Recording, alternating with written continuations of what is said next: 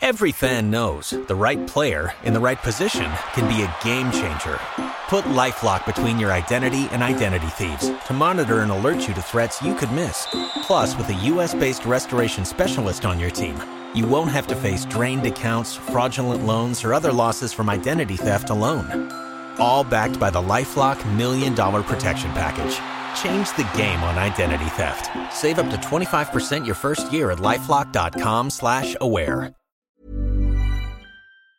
That was it. What's just happened? It was over the line. Definitely I can see it from here. This is why we should have bloody Hawkeye in the championship. It was over the line.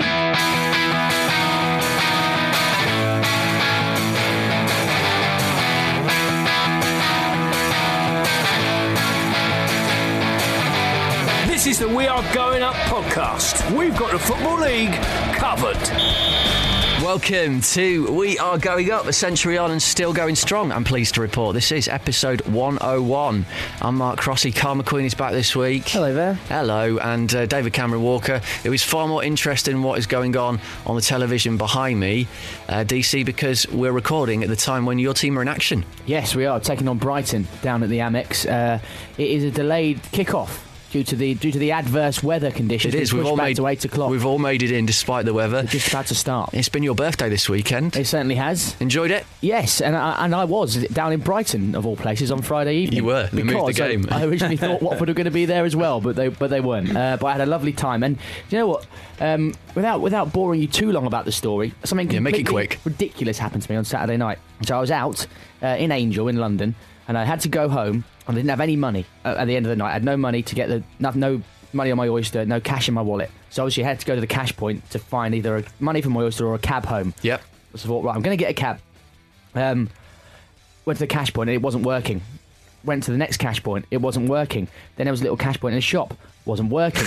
So this is a bit weird, isn't it? Maybe it's something problem with this sort of road. Conspiracy. Yeah, so I'll get in a cab, I'll get them to take me to the next street along or whatever, and we'll stop and we'll get the money, it'll all be fine.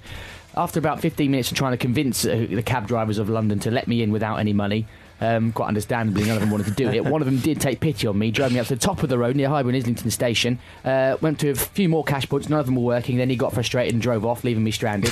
So again, another sort of 20 minutes this time, trying to desperately get into a cab to take me to where I needed to go. Eventually a black cab driver took pity on me, and we must have, from Highbury and Islington all the way to Stamford Hill, I must have tried about 20 cash points, right, of all banks of all kinds, but eventually the cut to the chase. The cab driver took pity on me and sort of saw that I wasn't going to be able to give him any money, wrote his name and his address down on a piece of paper and said, you have to send me a cheque, son. Was it anything to do with the clocks changing? I still haven't really been able to get to the bottom of it, really, but it did seem to be happening. After a quick look on Twitter, it seemed to be happening in a lot of places across the UK. If you know anything more about that, let us know about it on Twitter. Fill us in on all the details.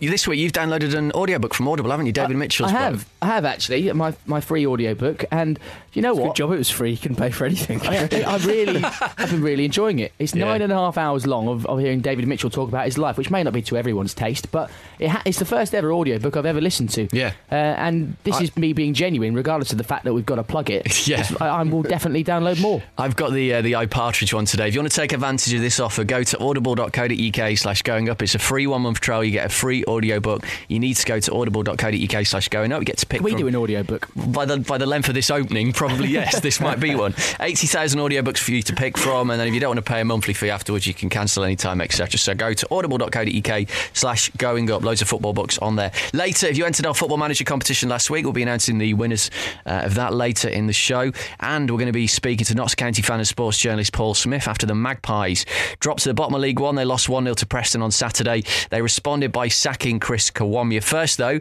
we're going to start with another managerial departure. The news broke about this just as we started recording last week. Tony Mowbray leaving Middlesbrough, a club legend at the Riverside, but he had to go after a run of just 24 points from 33 league games. Mark Venus, his assistant, long-term Borough fan, took charge against Doncaster on Friday and won 4-0.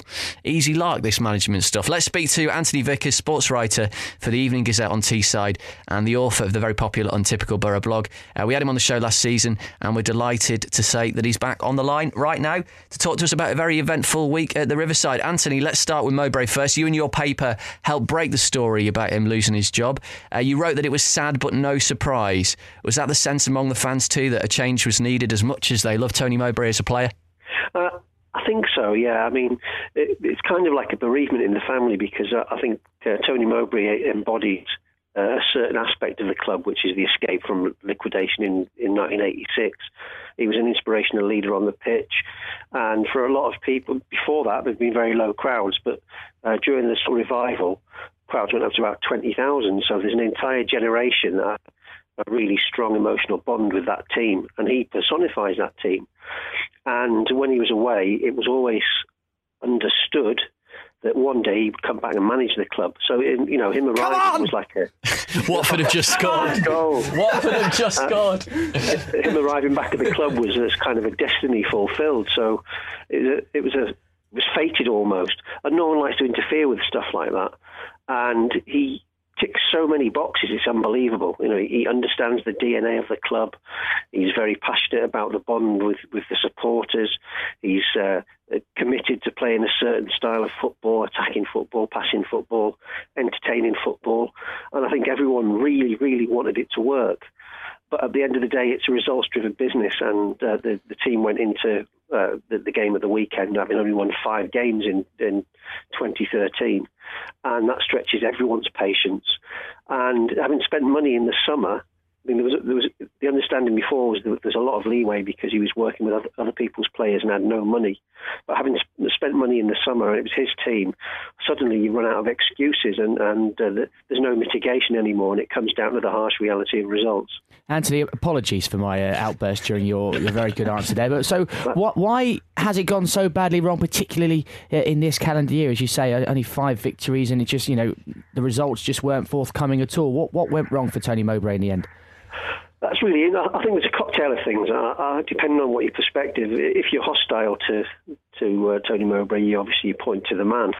I think one of the problems was that perhaps they overachieved in the first half of the season, and they did it with playing a certain brand of football with a lot of relatively inexperienced players. And of course, when you're winning, everything's fantastic, and you get the extra 10% out of people. And the injuries mounted up, and a couple of defeats piled on top of each other, and it was an absolute abysmal January and February. And I think morale went, and I think a lot of the younger players never really had faced been in a situation where they hadn't won a game in 8, and there was a lot of responsibility on those players, and I don't think a lot of them were mentally equipped to deal with it. And then a very glaring problem became obvious, which was there was no leaders on the pitch. And there was no nasty, shouty, pointy, sweary guy to drive them in midfield and grab the game by the throat. And there was no real strong leadership at the back as well, which was quite surprising because they had relatively experienced players, the likes of Jonathan Woodgate and that. But there was no shouting, no pointing, no organising.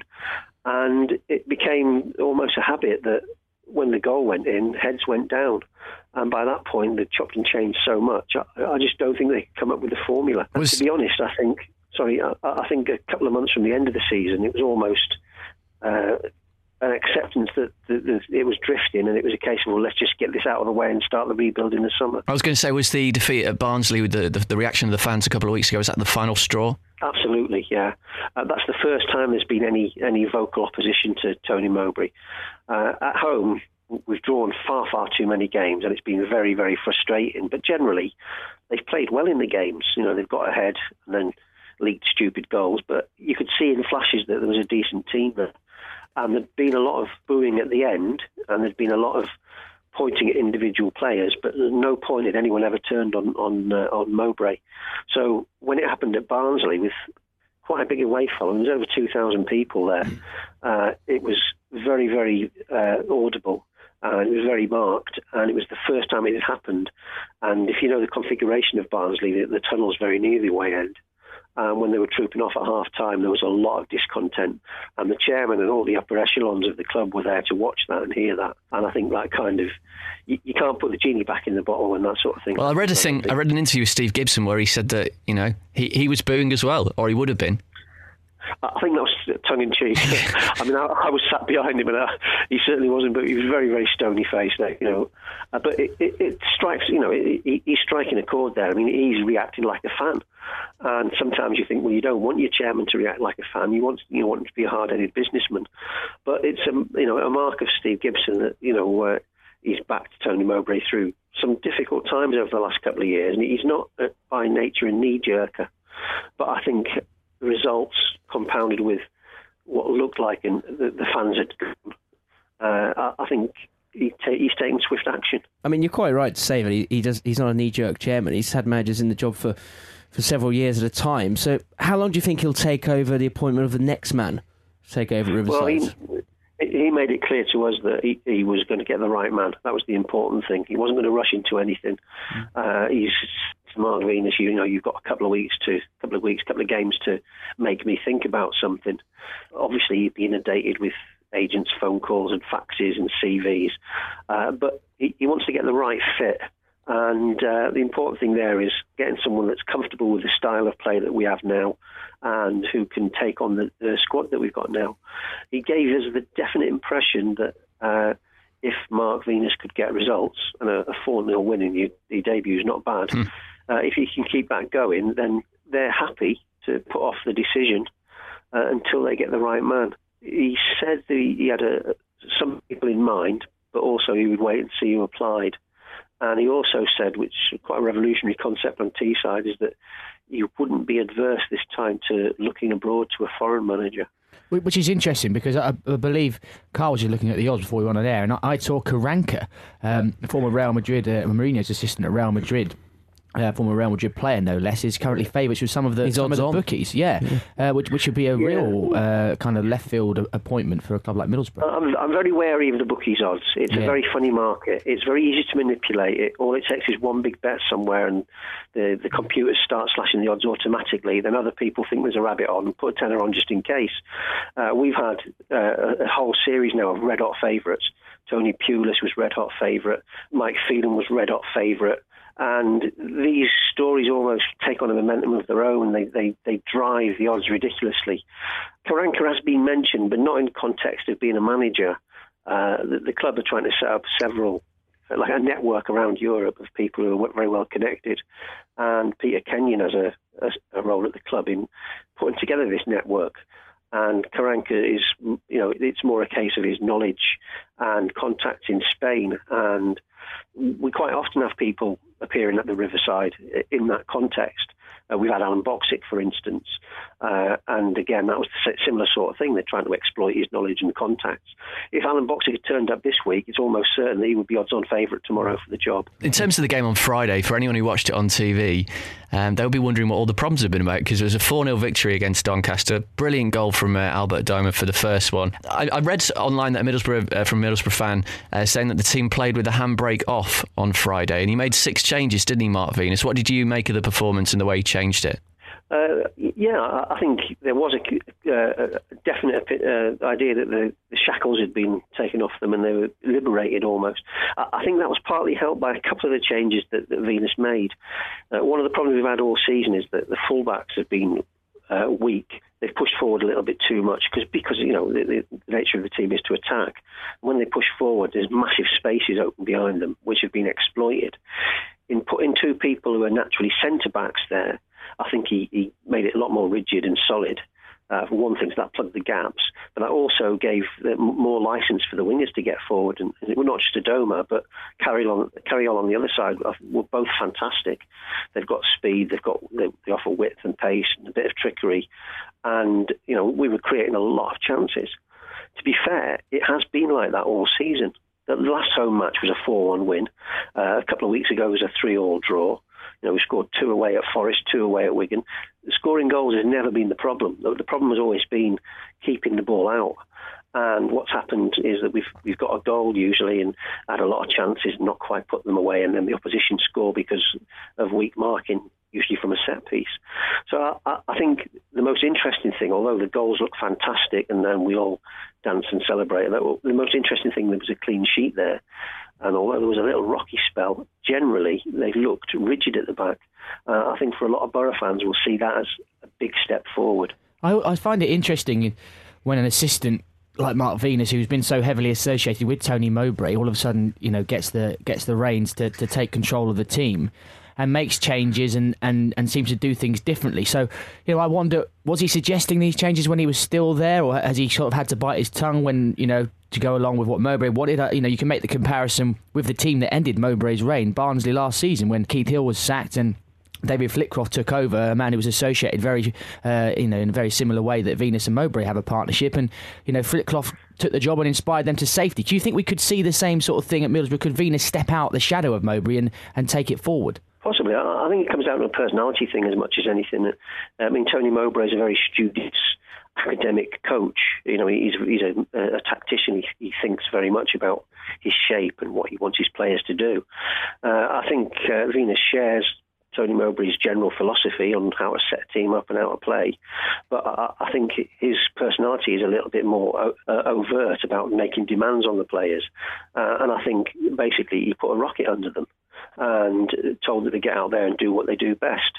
And, with the best will in the world, Doncaster are not the strongest team in the division. How he will set out against a stronger team, we're yet to see. But I think basically what he's done is he's gone through them and then told them all to buck up. They've got to take some responsibility for what's happened to Mogger and get out there and make it right. And I think most Borough fans would notice that rather than the first 15 or 20 minutes very cagey shadow boxing, that Borough actually went for it right from the off. I mean, already Mark Venus has been able to stamp a bit of authority on the team, Anthony, it seems. He's not afraid to kind of mix things up as well. So he must have a very, very good shot of taking charge full time. I think it comes down to results, doesn't it? I mean, that's always the case. The general feeling around the club was that the team isn't that far away. It wasn't far away from clicking.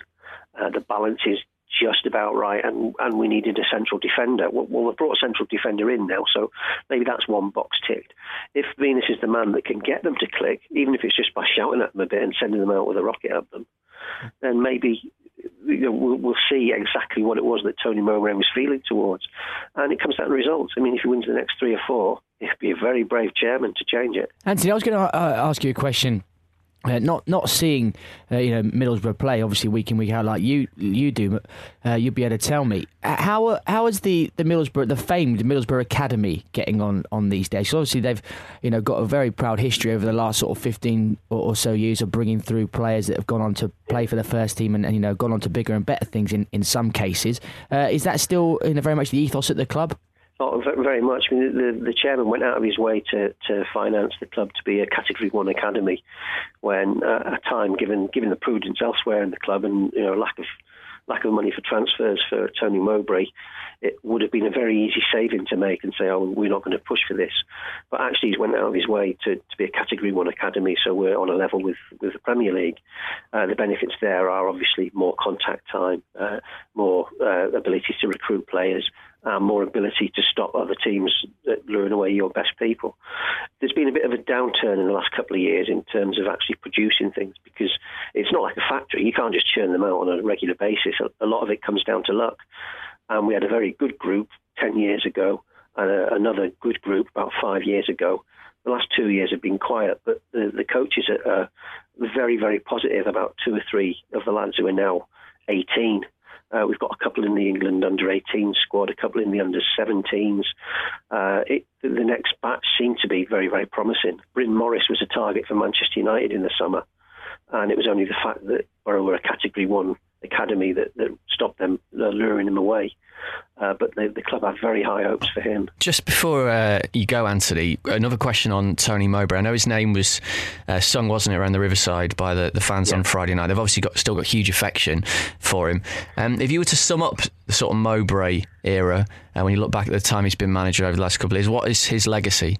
Here, hopefully, his legacy will be that we see in 3 or 4 months' time that the team that he put together in the summer is actually going to deliver. I would hope that would be the legacy. Certainly the long-term legacy will be that he was the man that sorted out the financial mess. and worked miracles really to get through 2 years when I think his transfer spending was a minus £9 million over the first 2 years. Cut wages, balance the books, put the club on an even keel, rebuild the infrastructure behind the scenes, and these are all things you don't see on a match day. Fans don't go to cheer good housekeeping and budgetary discipline, but at the end of the day, that's what puts teams out on the pitch, is your ability to balance the books. And what he's done over the first 2 years he was here, I think will have a significant impact on the way Borough pan out over the next couple of years. Brilliant. Thanks for coming on and speaking to us about it, Anthony. Good to talk to you as ever. Problem, mate. That is Anthony Vickers, a sports writer for the Evening Gazette on Teesside, the author of the very popular Untypical Borough blog. You can read that at anthonyvickers.boroughblogs.co.uk. Next, we're going to be talking about another managerial change, this time at Meadow Lane.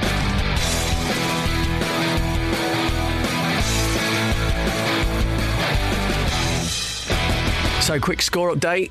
DC? We're winning 1-0. 1-0. Who got that goal? I've just glanced Sean up and Murray saw it. In the 3rd minute of the game. Great shot from distance, took a slight deflection, went inside the near post. We're playing quite well. I admired your attempt to kind of be professional about it, but it kind of went out the window, didn't it? Yeah. So if you hear DC squeal again in just a second, it might be a second goal. Let's move into League One then. As I mentioned, off to Meadow Lane, 1-0 defeat at home to Preston on Saturday's left Notts County 2 points adrift at the bottom of the division. They're already 5 points off safety, and those statistics have in the end done for the manager Chris Kiwomya, who's been sacked after just 8 months in charge, meaning by my calculations they're on the lookout for their 7th permanent manager in just 4 years.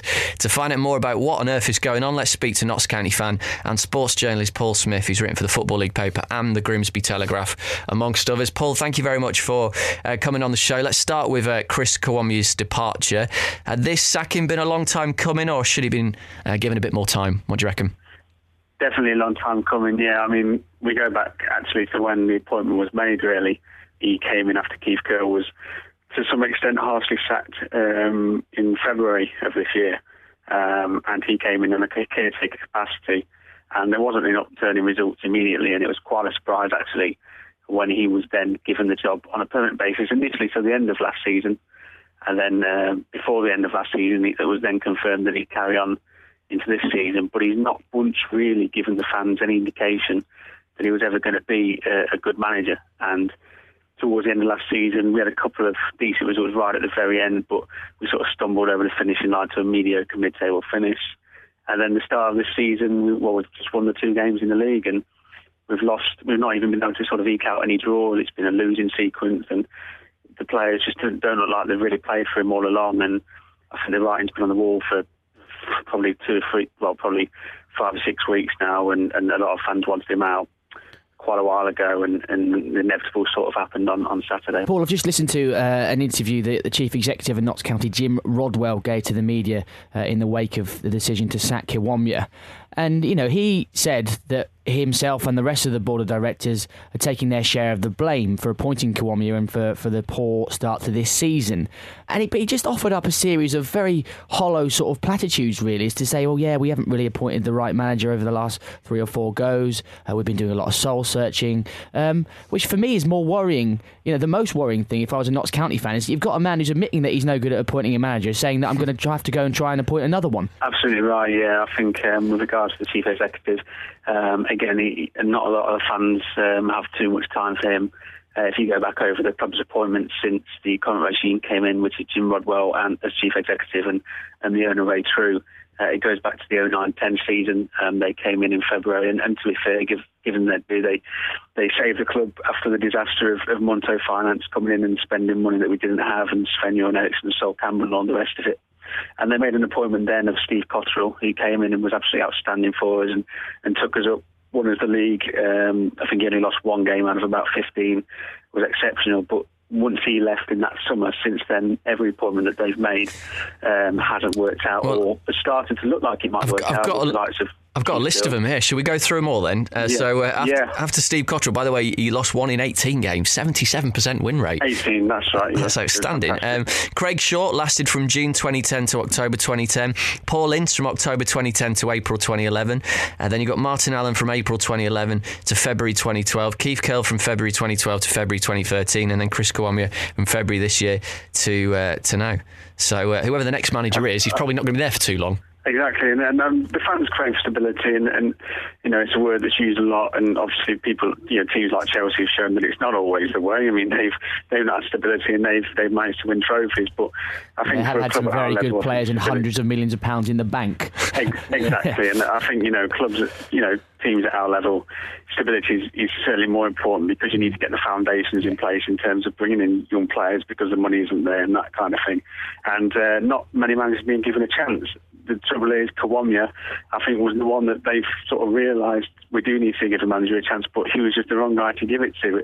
And if you look at the previous appointments, Keith Curle, and to an extent something like Martin Allen, although we believe it might have been sort of off-the-pitch things that got him sacked, they were sort of on the right track. They had a couple of bad results, but they got their contracts terminated quite early, whereas with regards to Kiwomya, they seem to be wanting to give him a chance, but he actually deserved to go, which was bizarre, really, because others didn't deserve to go, and they sort of. Martin Allen's without a job at the moment, so yeah, he might come back. And Steve Cottrell's one of the heavily linked favourites. But you look at Keith Curle as well. When he was kicked out of the door, I think you guys were 10th. So yeah. It does strike me that the chairman and the chief executive don't really know what they want from it. They're kind of punching above their weight. They've got ideas above their station in what they think the club can achieve. And then when it comes to trying to appoint a manager, they know they can't lure necessarily big names, quote unquote. So they went with Chris Kiwomya, but they would have just been better off keeping Keith Curle in the first place to avoid what's happened in the past 6 months. They're not going to be able to get a top manager in League Two, are they? So you're right. I mean, it's very worrying that their record is very worrying. You just don't know who they are going to appoint next, and this is probably their most crucial appointment, I'd suggest. The next one has got to be right because, like you said, we're heading back to League Two unless they get it right. I think Martin Allen is good for a crisis, but he's not the man for us at the moment. And like I said, I think something happened off the pitch that would mean that he wouldn't come back anyway. But the next appointment is key. It's absolutely crucial. I'm just looking at your squad. You've got the likes of Enoch Shawamni in there, Johan Arquin. You've got Alan Sheehan. You've got some good players in there. Whoever gets the job, have they got the quality to work with, or am I massively overrating this squad? I wouldn't say massively. I mean, there are some good players, and I do think, and it's quite hard saying this because, like I said, we've only won twice in the league. We are rock bottom and 5 adrift already of safety. But there are some performances this season that we haven't got the results that we deserve. Even on Saturday, I mean, the press and players and fans have said it themselves. It was probably a draw would have been fair, and I mean they're fourth in the table. We went to Gillingham midweek and we were by far the better team, but lost 2-1. We're lacking sort of a strike force, but there are a clutch of players there. But there seems to be a sense that the players haven't quite played for the manager a little bit. I think they've let him down, and while the manager has got to take a lot of the blame because he brought half of the players in fact more than half the players in. I do think it's quite easy always to castigate a manager when it's the players themselves who aren't really performing, and a lot of those players have got a lot to answer for because there are experienced players in there and there are good players in there who will probably get into a lot of the teams near the top of the table, the likes of Dean Leacock at centre-half. He's an excellent player at this level. Alan Sheehan, Danny Haynes, who we brought in on big money in the summer, scored goals in the Championship last season. He's just not got going at all. So there are some good players, and Bart Miłkowski in goals, he's arguably the best goalkeeper in the division. So, the players have got to take a long, hard look at themselves as well. Given the state of the club, the fans would probably have been expecting Chris Kiwomya's sacking for several weeks now, and therefore have been kind of mulling over who they would want to replace Kiwomya. Danny Wilson currently stands as favourite, as odds on, but outside of that, there isn't a great deal of choice. I think Brian Kerr currently stands at second favourite, a man who last spent his managerial career in the Faroe Islands after he left the Republic of Ireland, of course. So what do you reckon the fans kind of want? Who do they want and what they kind of are hoping for in terms of a manager, in terms of names? Yeah, well, speaking to a few fans and speaking to my family and Notts fans as well, my brother and my dad, we're sort of lacking inspiration as to who we'd get in. I mean, you always get the sort of usual suspects who are out of jobs, who are constantly linked, but none of them are particularly inspiring because there's a reason they're sort of out of jobs. A few of the fans on Twitter and on message boards are suggesting going for a sort of coach that's proven themselves elsewhere in such as League Two, like a few names like Gary Rowett at Burton, who's done a decent job, Paul Cox, who's an ex-Notts County player at Mansfield, who got them promoted, Steve Burr at Kidderminster, who's doing well, and they seem to be sort of the names that a few of the fans seem to want. Myself, I'd quite like Steve Cottrell to come back because of that excellent record that he had before, but then again, he's not done too great since he left the club. So it's difficult, and I think there's a lack of really inspiring names to come in. So I don't envy the chairman. I was just about to say that, because in this situation, I mean, it is their own fault for appointing the wrong manager, but in this situation, if they go for an sort of known name or a manager that's doing really well in the conference or whatever, and that can generate excitement, we've gone for someone a bit different. But if it goes wrong, and everyone will be going, why the hell didn't we get an experienced manager in? Exactly, and I think it's crying out for a little bit of experience. Personally, I think it's crying out for somebody who knows this level, but it's hard to find. And Danny Wilson, like you say, is the favourite. I mean, he's done okay at this level before. I think he got Swindon in the playoffs, he got Sheffield United in the playoffs, but ultimately he always ended up getting really soon after and not getting them up. So I don't know if he's quite a right man either. So it's difficult, and I'm scratching my head around to think of who would come in and do a good job, but hopefully there is somebody out there. It's all well and good appointing somebody with experience, but all too often clubs like Notts County appoint people with experience of being average or worse. So you've got to have someone who's actually experienced of being good, and which is why I think they'd be much better placed, even though they hasn't managed at this level before, going for someone like Paul Cox, just down the road at Mansfield, who's done a good job, and somebody with optimism, someone who's got perhaps a bit more enthusiasm about them and is on the rise, rather than someone that's just sort of been milling around at different sort of clubs and not really pulling up many trees. Yeah, I'd agree with that, and I think Paul Cox has clearly done a decent job at Mansfield, although I suggested his name just in passing, not as a favourite for me who wanted him, but a few of the other fans who, obviously, because we know Mansfield quite well, being a local club, apparently, he had quite a bit of money at Mansfield, the biggest budget in the conference to get them up, and he seems to make quite a lot of signings and perhaps doesn't play the greatest football. Not necessarily saying that we need to play good football, because we are quite playing good football at the moment and not winning, but there's reservations with Paul Cox as well. So it's very, very difficult at the moment to know who's the best man. A few people have fancifully suggested Neil Warnock, because he was a past manager of ours in the early 90s. He's a past manager of everyone. That's true, yeah, and that's sort of a romantic upon, but I don't think that would ever happen. I think he's well retired now, so I think that's a long shot, and he'd probably want a bit too much money until he ends up at Palace this week. I was going to say, I'd be very... Neil Warnock, I can assure you, would come back into football for the right club, but I'd be astonished if that right club would be Notts County. I think you're right there. Can I just say sort of one final question before you go, Paul? A lot of people, the only time they will have seen Notts County this season was when you played away at Liverpool in the Capital One Cup on the TV, or indeed in the very first game of the Football League season this year on the Friday night. That's true, against Sheffield United. But for the people who saw the Liverpool game, they might sort of be struggling to think you're talking about the same side they watched put up such a spirited performance. Was that just a complete one-off? Yeah. It wasn't a complete one-off. In fact, we've been on TV 3 times already this season, which is a rarity. In all 3 occasions, we've actually done a decent account of ourselves at Sheffield United on the opening day. We had a man sent off, which wasn't helpful, but was on for the Johnson's Paint Trophy at Wolves a couple of weeks ago, and we won on penalties, but we were excellent over the 90 minutes, and they're a side sitting in second, big side like that, and we absolutely dominated them. So there has been some good performances. I mean, the Liverpool's obviously stand out, taking them to extra time, scoring a couple of goals. But there have been some good performances. There are some good players there.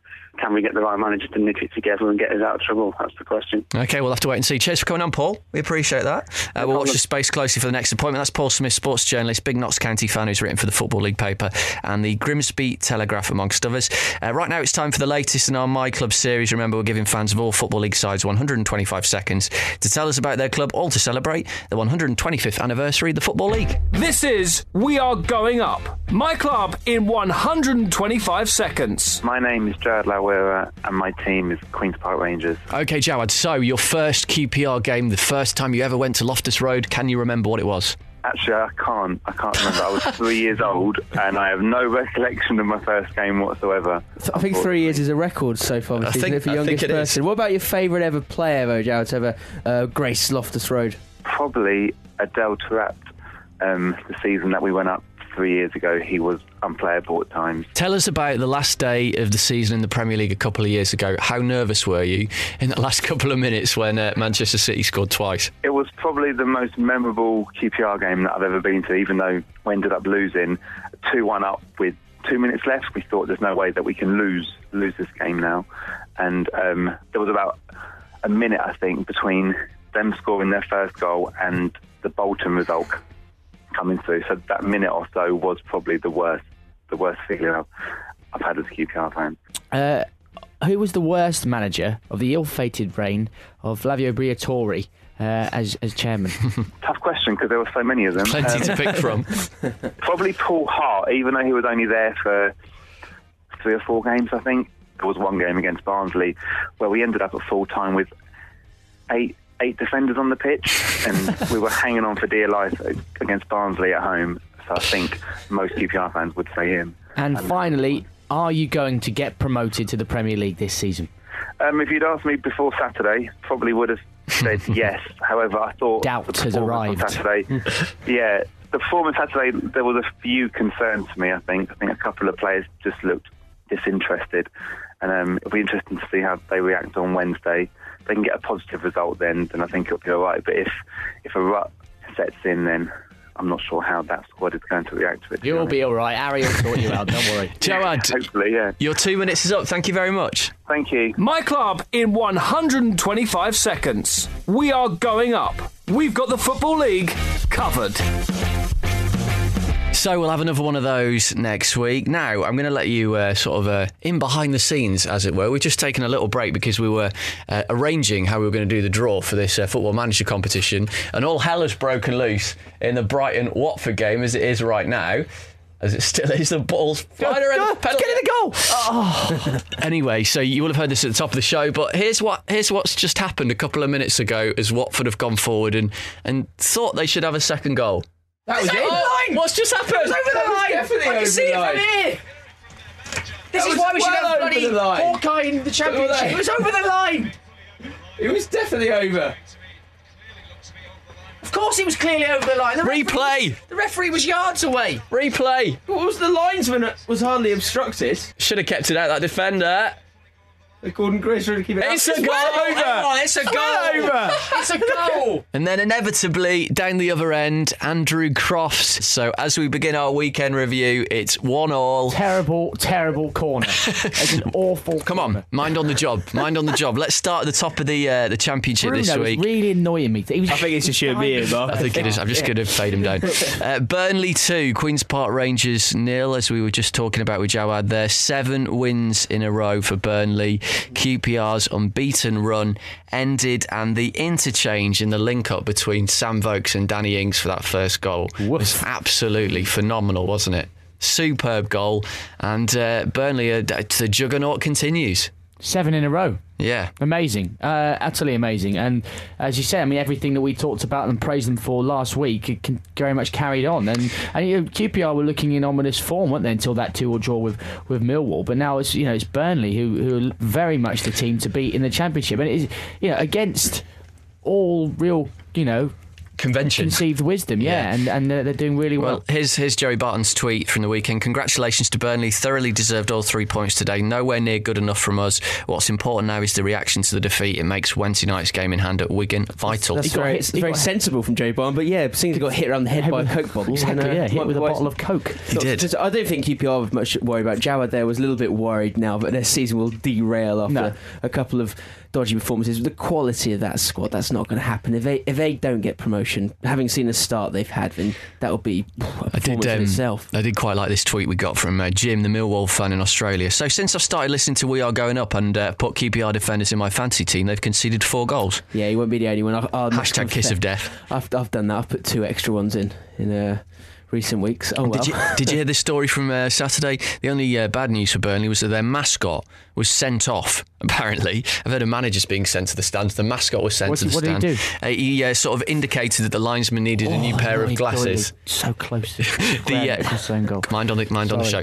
He indicated that the linesman needed a new pair of glasses, apparently. Right. And the referee gave him his marching orders. So I hope that clip's on YouTube. Elsewhere, the top of the Championship, Leicester City 2, Bournemouth 1. Leicester 6 home wins in a row, and they're up to second. They go ahead of QPR with that 2-1 win at the weekend. David Nugent and Jamie Vardy with the goals. Although Ryan Allsop, the Bournemouth goalkeeper, he needed to do what Joe Hart did, actually, because he should easily have got to that ball. But Leicester's home form is really sort of keeping them right up there. Yeah, and Jamie Vardy keeps improving, and that was another good goal. Jim was waxing lyrical about him last time. Same amount of goals as he had last season. I know he had a few injuries last year. Nugent scores. It wasn't a penalty, was it? No, Nugent scores on not from the spot. You've seen it though, haven't you? No. Your birthday weekend means I've been focusing on the lower ends. I've been watching League 2 and League 1. I'm not quite up with all the Championship. Okay, we'll let you off. I can tell you this in terms of the Championship. There's only one team in that division and one team out of all 92 in England now, professional teams after Sunderland's win on Sunday, that have not won a match in the league this season. And that team is Sheffield Wednesday, who drew 1-1 again. For the 7th time or something stupid this season. 1-1 at Barnsley at the weekend, a result which neither team really favoured either team, but a couple of very special goals in there. Yeah, very much. Some excellent volleys. Matt Farrar in particular was an excellent goal. Dave Jones did what Dave Jones does best and blames the referee. Well, but he did have a point. He did have a point because that was a blatant handball as well. Although, I mean, the way the season is now ticking along and managerial departures are starting to come in thick and fast, one would assume Dave Jones may not be in his hot seat next week, but then I wouldn't necessarily blame Dave Jones. I think the problem lies at the door of Roger Johnson, who has been relegated for the last 3 seasons, of course, with Birmingham City, and then 2 seasons consecutively with Wolves, and he's on loan at Sheffield Wednesday. Well, I'll tell you what, so maybe they just got rid of him, then things would start to turn around. Looking at the next 7 games, Reading, Derby, they're both doing quite well. Huddersfield are up in 9th now. Blackpool have been doing brilliantly. Leicester, who's in 2nd. Forest, who've been doing well, and then Watford. So he might be gone by the end of that stretch of results, you'd think. Okay, elsewhere in the Football League, League 1, Leyton Orient's unbeaten run. DC ended by Coventry in midweek. Coventry, who are absolutely flying, aren't they? Another win against Walsall on Saturday. Yeah. A lot of it's been said about the whole 10-point deduction thing as well, but let's just remember they've only got 14 senior players, Coventry. So the work that Stephen Presley's done is quite incredible. Although Leyton Orient, they did have Kevin Lisby missing, I believe. They did, and he now we're got the winner. I mean, that pairing up front for Leyton Orient, we just spoken a moment ago about pairing up front for Burnley, of course, in Sam Vokes and Danny Ings as well, but it just proves that, you know, if you have a decent pairing up front, they're going to be, you know, a who would have force thought, to be reckoned with. Who would have thought? Peterborough did lose. Sorry, go on. Callum Wilson was doing one of those Twitter Q&As today on at SkyBetFL, hashtag Ask Callum. I'm just trying to pick out some of the... Good hashtag. Some of the... There we go. Right, okay. So Scott Weymouth asked Callum, what's the best bit of advice you've been given and who was it from? And Callum responded, Clive Platt advised me to read a book called Bounce by Matthew Syed. I've read it, it's very good. It helped my mentality after my injury problems. Nice. Which is interesting. This is a good one. Snog, Marry, Avoid on Carl Baker, Stephen Presley and Stern John. Callum has bottled it and said avoid all. If you had to do it, what should you do? What are the options again? Right, so Carl Baker. I don't know what he looks like. Stephen Presley. Right, okay. Stern John. I would avoid Stephen Presley. Rough Scottish man, you know. Marry Stern John. What was the other one? Carl Baker. Snogging Carl Baker. Yeah. I don't know about you, Dave, but Mark thought long and hard about that as well. You got to put thought into these things. Carl? Avoid. I think that's the easier answer. DC? He's thinking about it as well. Yeah. I quite like the thought of marrying Stern John. Yeah, I think so. The other two, I don't know. Toss a coin. Okay, right. Shall we move Happy on? to have either of them. Can we move on, please? Sheffield United have appointed Nigel Clough as their new manager, and they won 3-1 against Crewe, who are in 22nd, by the way. They're having a very difficult second season in League One. Nigel Clough appointed as the new manager, as we thought, and I think pretty much everyone said it, but a very good appointment. And he's under no illusions of the task that he mentions, that he's got a squad full of young players and it's going to now be a season of transition. But I think their next 3 league games are all against teams in the bottom half. So given they've already picked up 1 victory, if they do pick up a couple, you know, that's not a guarantee, but if they do, then all of a sudden they'll have bounced into mid-table, and who knows where their season could go from there. Down the other end of the table, DC, Bristol City have finally won a game. They won 4-2 at Carlisle. Didn't realise, by the way, Pascal Chimbonda plays for Carlisle now. He certainly does. Yeah. Was wearing gloves as well, standard.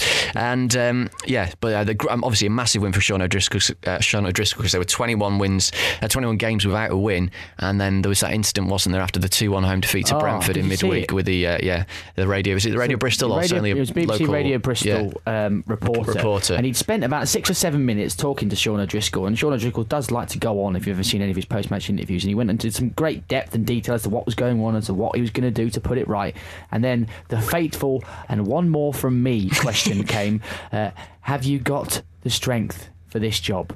To which O'Driscoll looked at him incredulously and said, stupid question. And Awkward silence immediately after that. The presenter floundered. He floundered and tried to re-ask the question in more feeble terms. And O'Driscoll, I thought he was going to hit him. Like, he just started waving his hands around. He was disgusting. See, if that had happened on this show, we would have just edited it out. It was brilliant. It really was priceless. That is the problem of doing a live interview. But I mean, he was very close, wasn't he, to getting sacked there? So that's a massive win. A hat-trick as well for J. Emmanuel Thomas, your drinking buddy. And indeed, but it was interesting seeing the comments of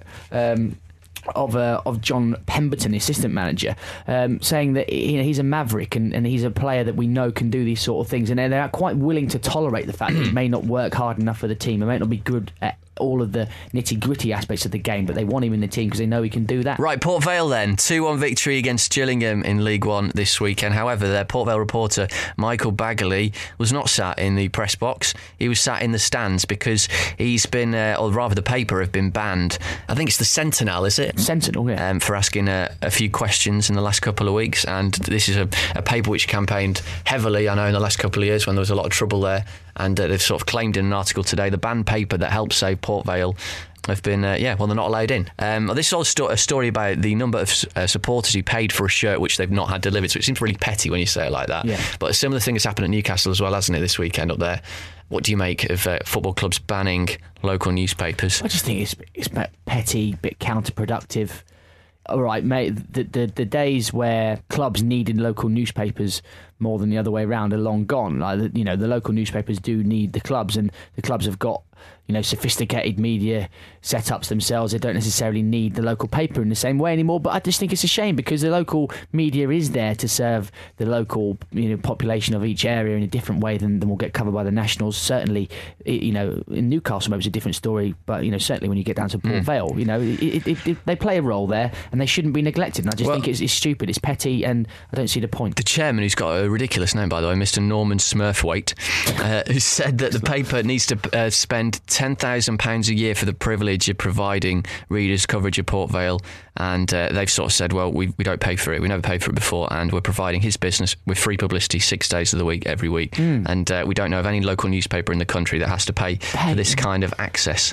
Have you got on his Twitter? But if you're charging, so is he charging every single paper? So when the nationals come along, does he charge them? Well, if you go on his Twitter, it's ridiculous because he doesn't seem to have discovered how to turn off the caps lock button on his keypad. So every single tweet he sends to fans about this is in capital letters, and it looks like he's shouting. It's well worth a look if you're on Twitter. League Two. Sorry, I'm just reading through this actually, and the Sentinel aren't going to back down on it either. They've come across, so I suspect this could be something that runs for weeks and weeks. Maybe shoot there. Why is he shooting there? We need to wrap this up soon, don't we? Maybe we should try and get the paper, the journalists on next week, perhaps, and we'll get them on. We'll look into that this week. We won't charge you $10,000 either. Oh yeah, even though you're not going to be here, right? Because you're going off to a Football Manager quiz. Anyway, speaking of which, well, we're not there quite yet. Okay. Accrington Stanley have won the two games this week. Which just kind of makes a mockery of what we were saying. Bristol Rovers in midweek, and then they won away at Morecambe. It shows what you can do if you win 2 games, even no matter how unlikely it seems.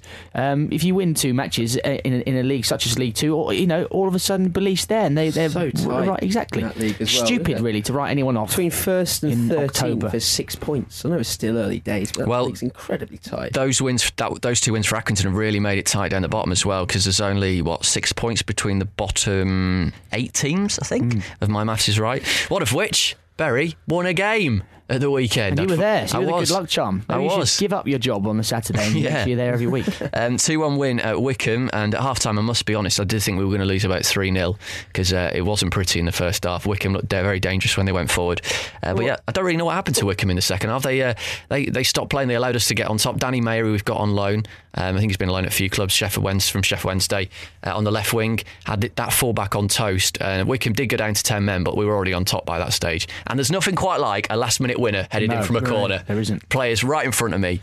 Absolutely brilliant. And what was your trip to Adams Park like, Mark? Was that the first time you'd been? Yeah, it was. Yeah, enjoyed the experience. It's nowhere near the train station because I got in at 10 to 3, so I had to get a taxi to the ground. It's like a 50-minute walk away, but it's a very picturesque little area. There's trees all around it.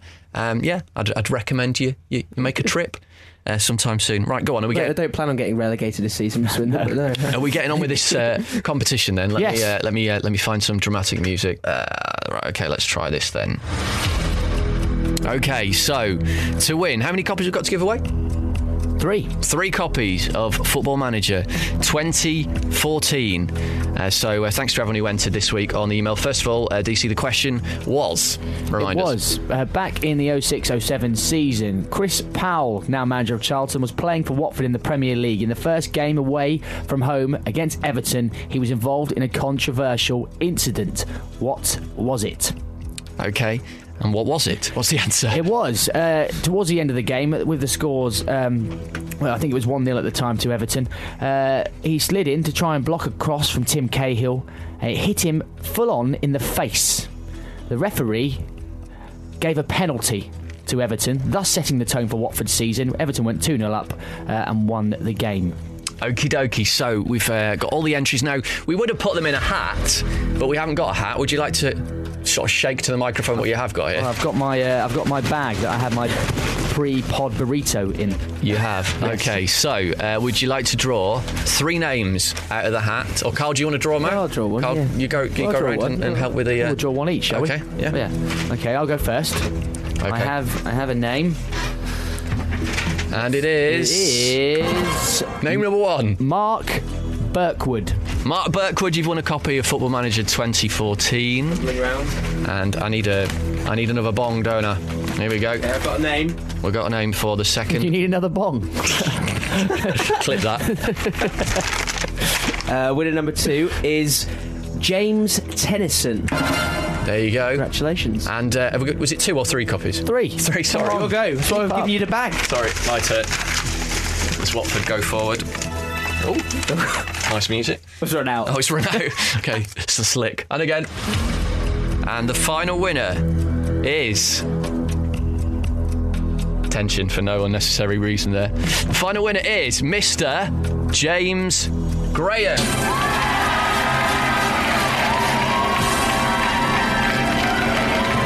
I think you could tell I was reaching for that button, couldn't you? So well done to everyone who's won a copy of Football Manager 2014. We will be in touch to let you know. Well, thanks to everyone who took part. It's amazing when you give something free away, how many people actually get in touch. That is very true.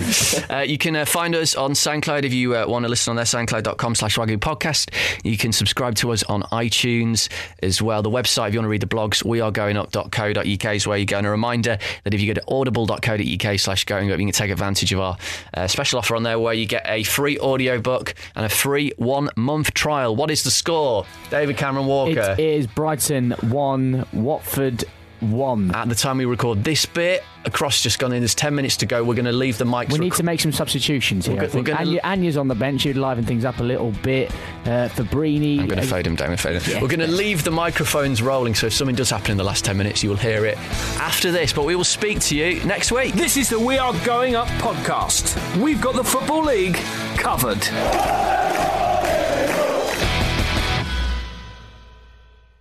I want to win this game. Come on, Dini. Look, move. Get on your toes. Provide them with something to think about. Like that. Oh, Fabrini. Get up, Fabrini. We haven't got time for your nonsense. Good. Get in the goal! Oh, it's off the post. It's off the post. Another one off the post. Keep going. Lads. No. Oh, Almunia, what a save. Fantastic. Oh, like that. Just slip it back inside. This is it. He's done him. He's taken it. Go on. Penalty. Ref. Penalty. Oh, come on.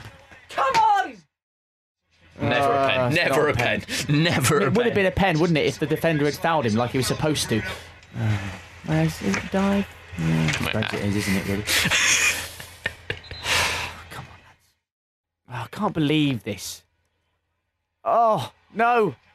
It's fine. It's all fine. It's not all fine, though, is it? Because we need to win these games.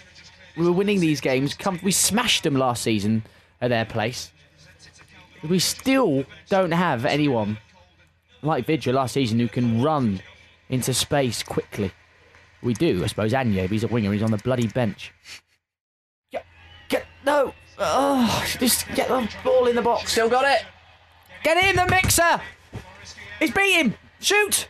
I suppose a point away at Brighton's not that bad. A minute ago.